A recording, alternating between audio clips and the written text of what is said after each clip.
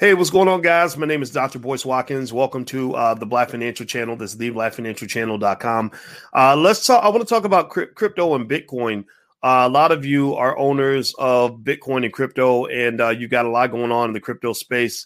I thought that I would have a conversation about what's been going on. There's a 12% drop in the price of Bitcoin this week, which is the first drop in a while. Now, mind you, the 12% drop is not something to be afraid of, in my view, because remember that the 12% drop is on the back of a overall was a 35% increase for this past month, and it's gone up 284% over the last year. So Bitcoin, something that you could have bought for as little as maybe about $4,000 or $5,000, actually $3,039 in March of 2020. You could have bought it for $3,000. Now it costs about $32,000 or something like that, $32,243. I think you're doing okay. So anyway, if you are a crypto investor or are interested in crypto investing, put a yes in the chat if you've been investing in Bitcoin or crypto or anything else. And also, if you want to see the crypto that's actually in my portfolio, you can go to drboycecrypto.com. I took a screenshot of some of the coins that I own if you're looking for any feedback in terms of what I'm buying. Now, I've got a guest that's going to come in a little bit, and I think he's working on his camera. So while that happens, what I want to do is kind of talk to you guys about what I've been seeing with crypto and why the crypto market's been acting a little bit weird. Basically, Janet Yellen, the Treasury Secretary, has said some things that I find to be a little bit disturbing about, in terms of the short-term possibilities of crypto. Janet Yellen, the incoming Treasury Secretary under the Biden administration, has basically said that she wants to propose a new set of rules regarding crypto and some of the crypto networks. She says she wants to examine ways in which we can curtail their use, meaning cryptocurrency, and make sure that money laundering doesn't occur through those channels. So that means that she wants to basically kind of toggle with one of the great advantages of a lot of cryptocurrency, which is the anonymity, the ability to do transfers without going through the financial system. I think she's saying, look, we want to jump in. We want to invoke the financial system to stop these transactions. And I think that's a real threat. Here's more. This is from Wired Magazine. It says blockchain-based financial networks are attractive to criminals because they do not require users to identify themselves as the law requires most conventional financial networks to do. Because no individual or organization controls these networks, there's no easy way for governments to force them to comply with money laundering standards. So remember, before you had the whole thing with a lot of these bank accounts in other countries, in the Bahamas or wherever, and or Swiss bank accounts, for example. A lot of people had Swiss bank accounts because in Switzerland they wouldn't comply with the banks and tell them, whose money is where and all this other stuff. Well, eventually that all got shut down. Eventually, they forced them to comply, and then a lot of millionaires got in trouble for tax evasion. And so, what it also says here is that instead of trying to force the networks to comply, regulators in the U.S. and many jurisdictions have focused on regulating Bitcoin exchanges that help users trade between dollars and cryptocurrencies. So that's like Coinbase, where you can actually trade fiat currency for your Bitcoin. Once a Bitcoin exchange identifies who initially received a particular Bitcoin payment, law enforcement can often trace subsequent payments through a blockchain network's open payment ledger. In December, Trump's outgoing team at the Financial Crimes Enforcement Network, a unit of the Treasury Department focused on money laundering, proposed a new set of rules to tighten the screws on cryptocurrency-based money laundering. Under the new rules, cryptocurrency-based exchanges would need to file transaction reports with FinCEN. I'm not sure what the acronym means. I apologize for that. Anytime a customer made a cryptocurrency transaction worth more than $10,000. This would mirror existing rules requiring conventional banks to report when customers make cash withdrawals or deposits worth more than $10,000. So let's see. So basically what you're dealing with here is you have a situation where, Endoro says it's a privacy violation. I'm not going to argue with that. I am going to say that it does kind of dampen the enthusiasm that a lot of investors had when it came to crypto. I know that it annoys me a little bit, but then again, though, I'm not trying to, push dope on, push dope through the crypto network, right? I'm just trying to actually buy crypto for investment purposes mostly. Now, reading a little bit more, it says even more controversial in the cryptocurrency world, FinCEN wants to impose new record-keeping requirements for transactions involving users who manage their own private keys, dubbed unhosted wallets by FinCEN. Under FinCEN's proposal, if a cryptocurrency exchange's customer sends more than $3,000 to an unhosted wallet, the exchange would be required to keep a record of the transaction, including the identity of the customer who initiated the payment. These new rules didn't take effect before Trump left office, so the incoming Biden team would need to decide what to do with them. The Biden administration could sign off on the existing rules, rewrite them, or scrap them altogether. Yellen's comments on Tuesday suggest that she is unlikely to scrap the rules. If anything, the Treasury Department is likely to consider additional regulations of the blockchain economy over the next 4 years. Now, I've got a guess it's on his way in who's going to kind of break some of this down. It looks like he's still getting his camera ready. So just give me a thumbs up, Ian, when you're ready to come on. But basically, what I'm seeing here is that Janet Yellen does not appear to be somebody who is crypto friendly. She comes off as somebody that is going to dampen the market, somebody that isn't enthusiastic about the crypto market. And I think that, I'm guessing that the regulators see the blockchain economy and the blockchain network as a threat. That they want to control before it gets too big. I think they see this as something where a lot of money is going to be made, a lot of transactions are going to occur, and they won't get their cut. And so I believe that the government always steps in to try to get their cut. And so, so I'm not happy with any of this, but it is what it is. So you've probably seen this happen with your crypto, your crypto portfolio. I'm going to bring in my guest. And also, before I do that, could you please hit the thumbs up button, hit the share button, hit the subscribe button. We're building Black-owned media, so we need your help. So right now, if everybody could do this, please hit the thumbs up, share, subscribe button. And also, if you go to drvoicecrypto.com, you can actually see the crypto that I own in case you want to just look at my portfolio on that. Feel free to do that. So I've got my friend Ian here from Token Metrics. How you doing today, brother? Doing great, thanks. All right. We got a camera working, right? We ready to rock and roll? Yes, yeah. Okay, all right. So Ian is are you the founder and CEO of Token Metrics? Is that accurate to say? Yes, yeah, founder and CEO of Token Metrics. He's the founder and CEO of Token Metrics. Ian lives deep in the crypto space. Ian became famous because Ian had a portfolio online that he shared where he took $20,000 and turned it into $5 million. Tell me if I'm lying on you, Ian. If that is that accurate? Yes, yeah, that's the truth. So this brother created $5 million in crypto, and he did it in front of the world. So he became super famous for good reason. He deserves it. And so I'm going to welcome Ian to the space. How you doing today, brother? Doing well. Crypto is doing well, which is always good. Definitely here to kind of share my knowledge that I've learned and to help other people come up. Okay, so what I'm going to do, Ian, is I'm going to shut up then and ask you, what are you seeing right now? I'm a little bit disturbed by Treasury Secretary Yellen. We can start there. That bothers me as a crypto investor. Should I be bothered about what she's been saying? I don't think so, because if you listen to the full interview, the way they framed the question was in regards to terrorist financing. So the only way to really answer that, especially her as a regulator, was in that manner, right? So governments really do want to foster innovation and technology because they're seeing, for example, China is launching its own cryptocurrency and all these other countries. So for the US to stay ahead of other countries or to just keep pace, they have to innovate. Even in the last year, around the last bill and the stimulus package, there was an option to possibly create a digital dollar. So the government is already heading towards there. And they actually want to create crypto for stablecoins for the government because they can now monitor anybody online. And they see the future of money is going online. So I think they're just looking to clean up the space to make things a lot more mature. But I don't really think they're trying to hinder or halt innovation at all.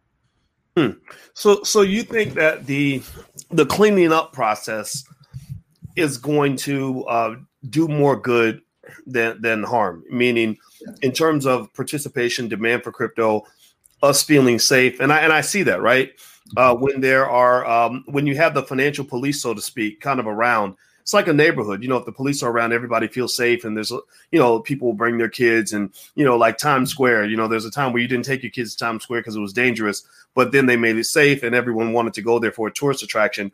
But then it almost seems like with crypto, you're losing something because there's this conversation about how much of the market from crypto is being driven by people that don't want to be seen, that want to be, that like the anonymity, whether you're talking about people that are engaged in illegal activity or just people who want their privacy. What percentage of the market do you think is driven by people that just don't want the government in their business? I would say probably about half, honestly, because the early adopters of cryptocurrency were people who had libertarian principles in general, right? People who wanted small government, wanted to have their own money and money not controlled by anybody. So back in 2013, the early birds in crypto had that same mindset. But over time, over each bull run, new people have entered the space. So back in 2017, you had people who were not so much in crypto for the libertarian ideals, but were more of retail investors and traders. And now in 2020 and 2021, we have institutions entering crypto, from JP Morgan, Samsung, Facebook, all these hedge funds entering the crypto space. They don't totally have a different idea and philosophy. So I think that as the market gets bigger and bigger and bigger, it's now becoming more of a melting pot in terms of what people believe in. Okay, so Ian, and what's your last name, Ian? I want to make sure. Balina? Balina. How do I spell that? Balina. Balina. Okay. So everybody, I'm speaking with Ian Balina, who is the CEO and founder of Token Metrics, and we're talking about what's going on in the world of crypto and what's happening with Bitcoin and everything else. Hit the thumbs up button if you haven't done it yet. So, in a way, what I'm hearing is two competing kinds of ideas, both of which can be good for crypto, one short term, one long term. The first thing I'm hearing, what I was initially hearing from Yellen was this idea that she wanted to curtail the use of crypto. When she used that word curtail, right? We want to curtail their use. You're saying that she wants to curtail the use by certain people, but not stifle innovation for everybody, right? Okay. Yeah. I mean, definitely by policing crypto a lot more, it will definitely add some additional friction, but I think it benefits crypto long term because the market will get bigger. Okay. And and the reason it's going to get bigger, in your view, which makes sense, I'm just trying to piece it together, is because you've got these institutional investors that are stepping in that are going to just boost up the market. So whatever you lose when the criminals leave town, you're going to gain because the legit folks are coming in with billions of dollars, and that's actually going to strengthen cryptocurrency more than what you actually lose. Correct? Yes, right. Because if you're a hedge fund manager on Wall Street and you want to allocate capital to crypto, the only cryptocurrency available really is Bitcoin. Now, next month, Ethereum will also be launching the Ethereum futures contract on, I believe, the CME. So now institutions will also be able to buy Ethereum as well. And I think over time, this will happen for lots of cryptocurrencies. So it's basically going down the market cap line from Bitcoin to Ethereum, but eventually crypto is the new stock market. And I think for it to do that, it has to become regulated like the stock market. And that takes time. And I know people in crypto might not like that philosophy. It's almost kind of like they're selling out, so to speak. But I think long term is still much, much better, right? Especially going back to governments. Governments realize that it's better to have digital currencies. That's why the European Bank, that's why China and America are looking towards creating their own digital currencies. And it's also easier for them to tax people digitally, right? Because let's say every time you make money, they can track it. Or let's say they want to do a stimulus bill. They can just airdrop everybody digital money, right? So every industry has been disrupted, and now it's happening to money, right? And I think once governments issue digital currencies to their people, that's the biggest marketing engine for crypto, because now everybody becomes a crypto user automatically overnight. Interesting. Okay, so it sounds to me like you might agree that the pandemic drove a lot of this innovation as well. That now everyone's, China and the U.S. in particular, but as well as other countries around the world, are all saying, okay, let's go ahead and really digitize currency. What do you think about the competing realities between, sort of asking, okay, as we go digital with Bitcoin and everything down the line, what does that do to fiat currency? I mean, do you think that there's a conflict of interest to expect the government to want extensive innovation in cryptocurrency when they're not necessarily always going to be the direct beneficiaries of it? Or do you think that the regulation might allow them to properly tax it so they're not really concerned? Or what do you think? I think it's both, right? Governments realize they're lagging behind, right? And if they don't innovate, if they don't catch up, then they'll get left behind. But I think fiat currencies, honestly, are going to become obsolete eventually. I think everything's going digital. Because, for example, I've been to Stockholm, Sweden, which is really the model of a cashless society. You go there, it's very hard to spend cash. Everything is done via credit cards. And even them, they're now looking towards creating their own digital currency. So, now where was this again? Stockholm, Sweden. Stockholm, okay. Yes, yeah. So you go over there, I think over 90% of their transactions are in cards, right? It's very hard to spend cash over there. And I think that's going to apply to lots of countries eventually, whether it's 5 years, 20 years down the road. Cash really, from a regulator standpoint, cash is very hard to regulate because people can keep money. And I mean, one funny thing in crypto is we joke that people say crypto is used for bad things, but there's been more fines for people using money with fiat, not so much with crypto or Bitcoin. I mean, like there's for example, like JP Morgan was fined for like some, I think it was like money laundering or not doing KYC a while back. And that was over $15 billion, I believe. Right. So cash is very, very, for lack of a better word, dirty. But if you can regulate that and bring that online, you can really clean things up a lot faster. Okay. So when you bring it online and you look at the competing relationship between the dollar, digital or otherwise, and crypto, Bitcoin goes up because the dollar is going down in value, which it's always been. I mean, inflation's always existed. Do you see there being kind of a conflict of interest there? Maybe a concern that the dollar could just become, meaningless and worthless because we're going to these other means of economic transition of value. Sorry. Yeah, I think that fear is definitely there. The dollar can become worthless because historically speaking, no currency lasts forever. Whether it's the dollar, I mean, in terms of being the global reserve currency. So I definitely think there is an end in sight, whether it's the dollar crashing and getting devalued, and whether it's Bitcoin becoming the internet's reserve currency, whether it's the Chinese yuan or renminbi. So it varies. But I think, yes, regulators do have that concern that the dollar can get left behind and not really be worth anything. But I think for that to happen, lots of things have to play out. So I think it's possible, but there's it's a black swan event in my eyes. And I think regulators know that for them to maintain the dollar as a global reserve currency, they have to innovate. And that's why they're becoming friendlier towards crypto. Because in the past, crypto was basically just laughed at as this quirky thing. But as they see this getting bigger and bigger and bigger, they know this is a rocket ship that has launched and they can't stop it.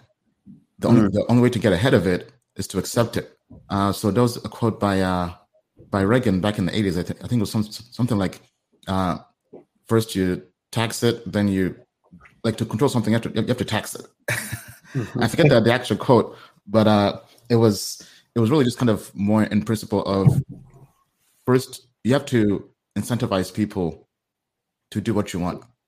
And you can do that through taxes and regulation. Okay. So Ethereum, you seem to be a fan of Ethereum. You mentioned going to an Ethereum developers conference and you were excited about all the different things people are doing with Ethereum. And then you mentioned the Ethereum futures are coming out very soon. Is that a bonus? I mean, Ethereum's gone up about 106% in the last 30 days. So you see a lot more upside in that currency due to all these changes? Yeah, I think Ethereum is the next Bitcoin. Even though I'm in crypto, I don't own any Bitcoin. I'm all in on Ethereum because Ethereum is doing what Bitcoin is doing and taking this to a whole different level.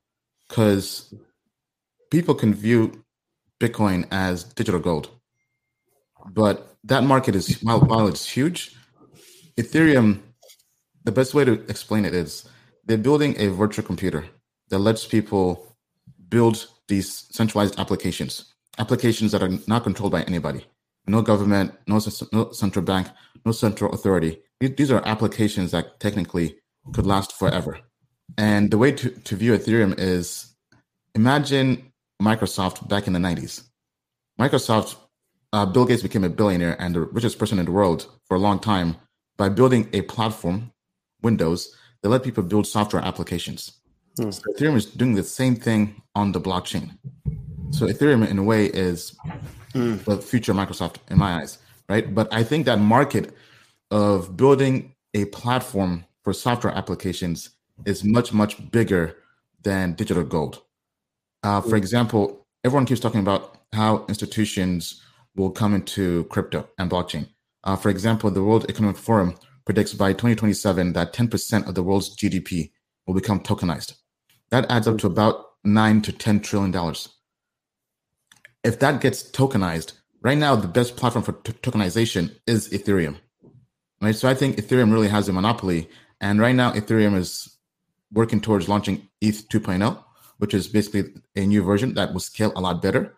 So all this money on Wall Street and all this money coming in that wants to get tokenized will have to happen on Ethereum blockchain, because Bitcoin is not really designed to run applications. Bitcoin is designed to be a currency, even though it's now not really being used as a currency. It's now being used more as gold, more as almost kind of like a digital precious metal.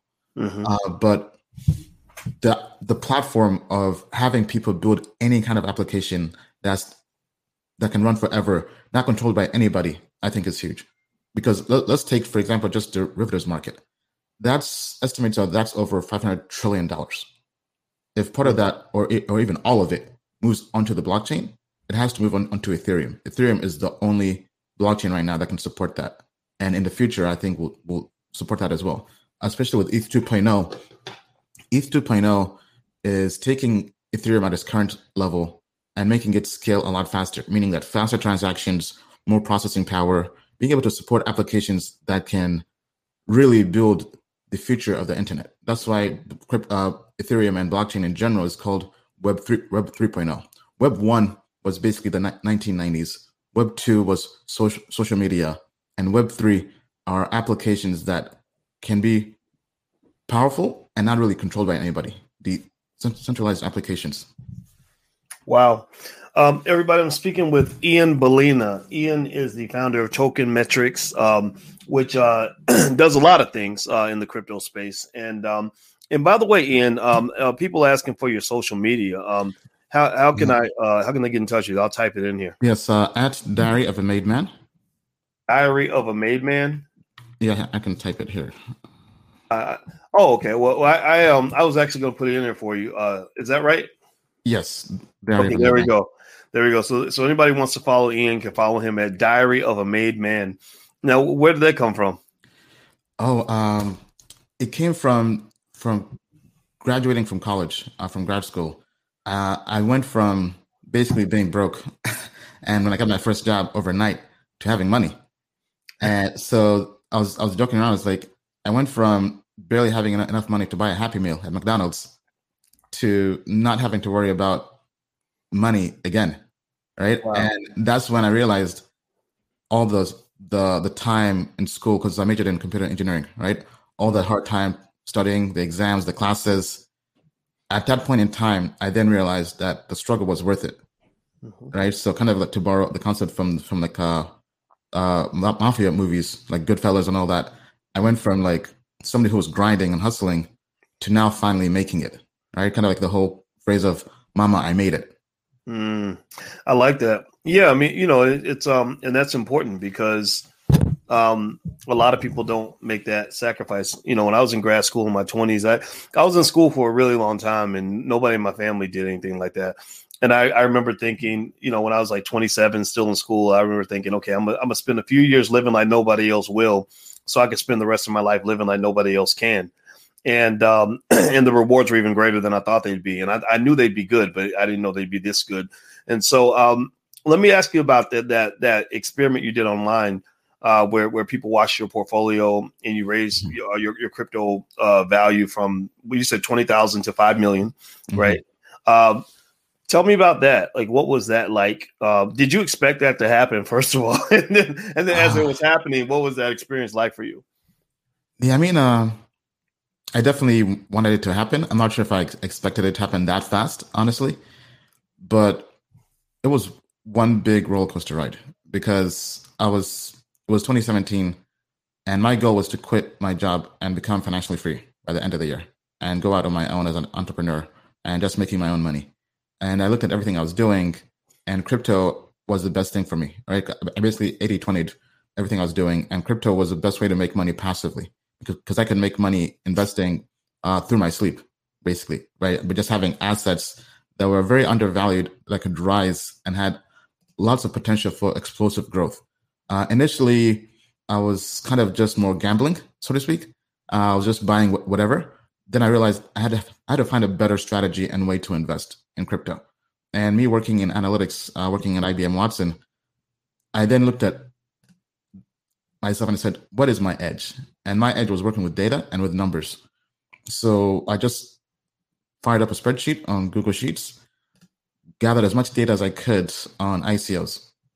And I gathered all this data, and I was trying to find hidden patterns in the data in terms of the cryptocurrencies that performed well. What did they have in common? And I think after going through, I think it was over 100 ICOs, I noticed a pattern. And the biggest predictor for success was the team. The team came from a credible background, whether they worked for a Fortune 100 company like IBM, Google, Amazon, the Facebooks of the world, or they had worked on a big project in the crypto space in the past, for example, being a Bitcoin core developer. Then the next thing was also the token metrics. So looking at the actual numbers, how much they raised during the ICO, did they raise at a large valuation? Did they raise at a low valuation? And I gathered all this data, put it into a spreadsheet, added a bunch of colors, and then turned that into a way to grade and evaluate upcoming ICOs. So initially it was just kind of me working kind of like a mad scientist. And I began to just live stream my process of working on the spreadsheet and researching these companies. And after a while, I was like, you know what?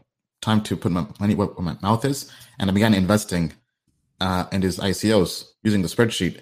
And back then, ICOs were basically viewed as scams.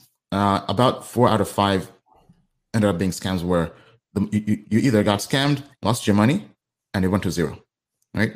And during that time, using this data-driven approach to investing, we had a success rate of 4 out of 5 ICOs, making us a 5x return or higher, basically 500% or higher.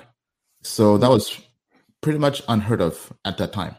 So that's kind of when the ICO bubble began to kind of peak up, because now people were saying, okay, there's a way to actually make money investing in ICOs and crypto using a data-driven approach. So at the peak, the spreadsheet was getting over 1 million views a month back in January 2018.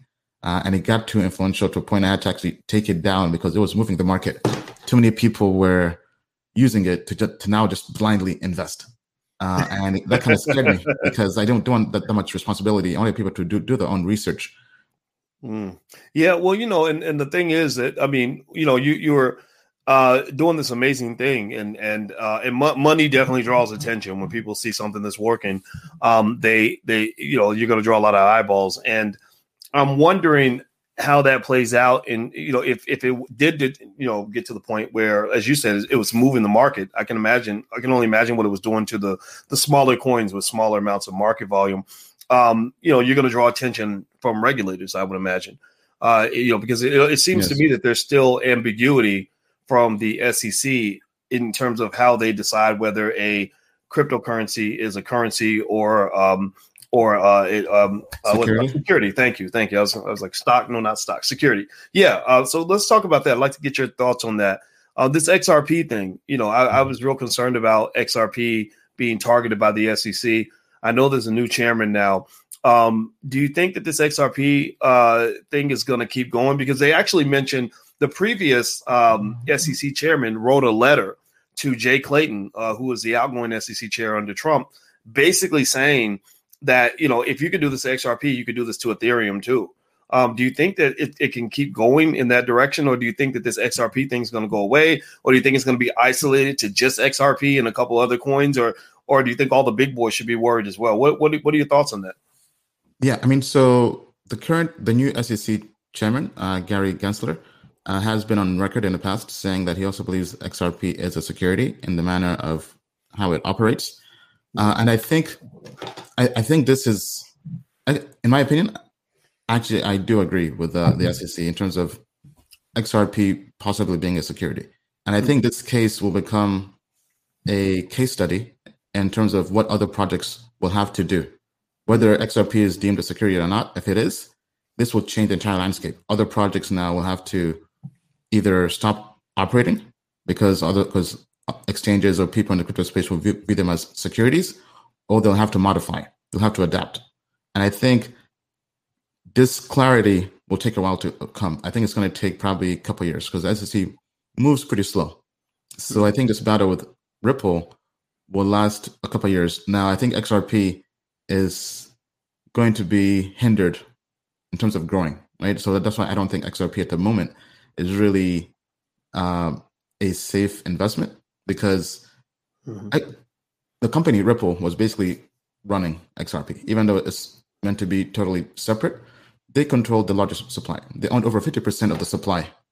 And by owning over 50% of the supply, they're able to basically control the market. So in the case against XRP, they were claiming that Ripple, the company, was trying to pay for exchange listings.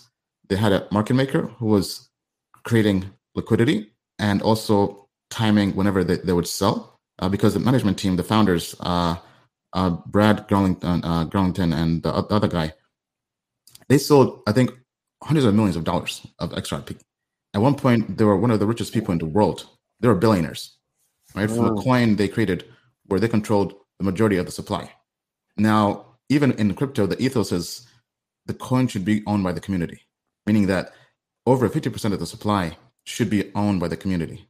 This was actually a metric I would also look at in terms of investing in cryptocurrencies and ICOs, because projects where the community owned more than half were really community-driven projects. And that's where the concept of being decentralized comes from. It's kind of like having a company where the majority vote is by the community. There is no single investor who can unilaterally decide what to do with the company. Interesting. So it almost sounds like, would it be accurate to say that a big chunk of the crypto community has a big problem with XRP and Ripple and kind of how they do business? Yes. Yeah. Okay. So what I'm guessing here is one possibility is they could, because we know they're going to come in with the regulation. So the police are going to make their presence known. So one possibility I see is that they come in and you've got this group of people that are all kind of doing similar things. But one guy is a little bit more of a criminal than the others, right? Like the others, anybody could be defined as a criminal if they choose to, but they're not going to do that. They grab the person where everyone doesn't like that guy anyway, and he's clearly breaking the law, in their interpretation, and they take that person away and they say everything's fine as long as you don't do what this guy does, and everyone says, okay, we won't do what he does because we don't like him anyway.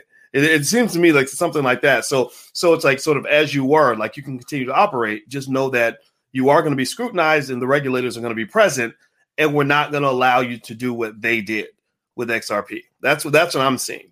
What do you think? Yes. Yeah. So XRP is going to be made an example. Whether that's good or bad, there'll be the example in crypto. It's kind of the same thing happened with Telegram with their case. The SEC went after them, and it really showed people what not to do in terms of raising capital privately for a token sale, right? And one of the reasons why now Telegram by legal people in the crypto space is viewed as an example is because they raised money over, I think it was almost $1 billion, maybe even over $1 billion, by issuing a token for a network that was not fully operational, meaning that their blockchain had not yet launched. So now going forward, any crypto company, any blockchain company that's trying to issue their own token, they have to wait until the network is fully operational, until the product is actually live and can be used. Otherwise, they'll be going down the same path as Telegram. Ah, interesting. Okay. Okay. Well, I'll tell you what, for the sake of full disclosure, listening to you talk in this conversation has led me to conclude that I probably want to get rid of my XRP. I was going to hold on to it, because I thought maybe the case was going to go away, because I'm not, yeah. I wasn't real. I felt like it could go either way, but I didn't think they were going to mess with XRP because they were so big and powerful and everything else. But I agree with you. I think XRP could be used as an example, in which case I'm not going to sit and put my money in the line. I'd rather put it in safer spaces. So this is good. This is good stuff. So thank you for this conversation. I've really enjoyed talking to you. And everybody, please give this brother a digital thank you, digital round of applause. This is Ian Balina with an N, right? Yes, Ian Balina. Ian Balina. He's the founder and CEO of Token Metrics. His social media handle is Diary of a Made Man. You can check that out. And he's a living, breathing, walking example of something that I would show our 17-year-old about how technology mixed with an understanding of business and entrepreneurship can take you to amazing places. So if you got kids at home, or if you are young enough to want to do this yourself, just make sure that you understand that. I mean, that's what's driving economics everywhere. Technology, and then fusing that with investing in entrepreneurship. That's how people are winning right now. So keep that in mind. So everybody, also, again, if you want to take a look at my crypto portfolio, you can go to drboycrypto.com and take a look. Also, Ian's platform is tokenmetrics.com, right? Yes, tokenmetrics.com. Tokenmetrics.com. And I'm going to invite the brother back because he's very smart. And there's some other very smart crypto folks that we're connected with. But I wanted to talk to Ian one-on-one because I think what you did was amazing. That whole $5 million experiment. I think that's really awesome, man. I'm very proud of you for that. Or I respect that. I don't want to talk about you like you're a kid or anything, but Thank you. I appreciate that. I'm 49, right? It happens, right? So everybody have a good day, and hit the thumbs up button on your way out. And Ian, stick around for 1 second after we're done. I'm going to just follow up with you as well. So take care, everybody. Have a good day. We'll see you soon. Peace. Thank you.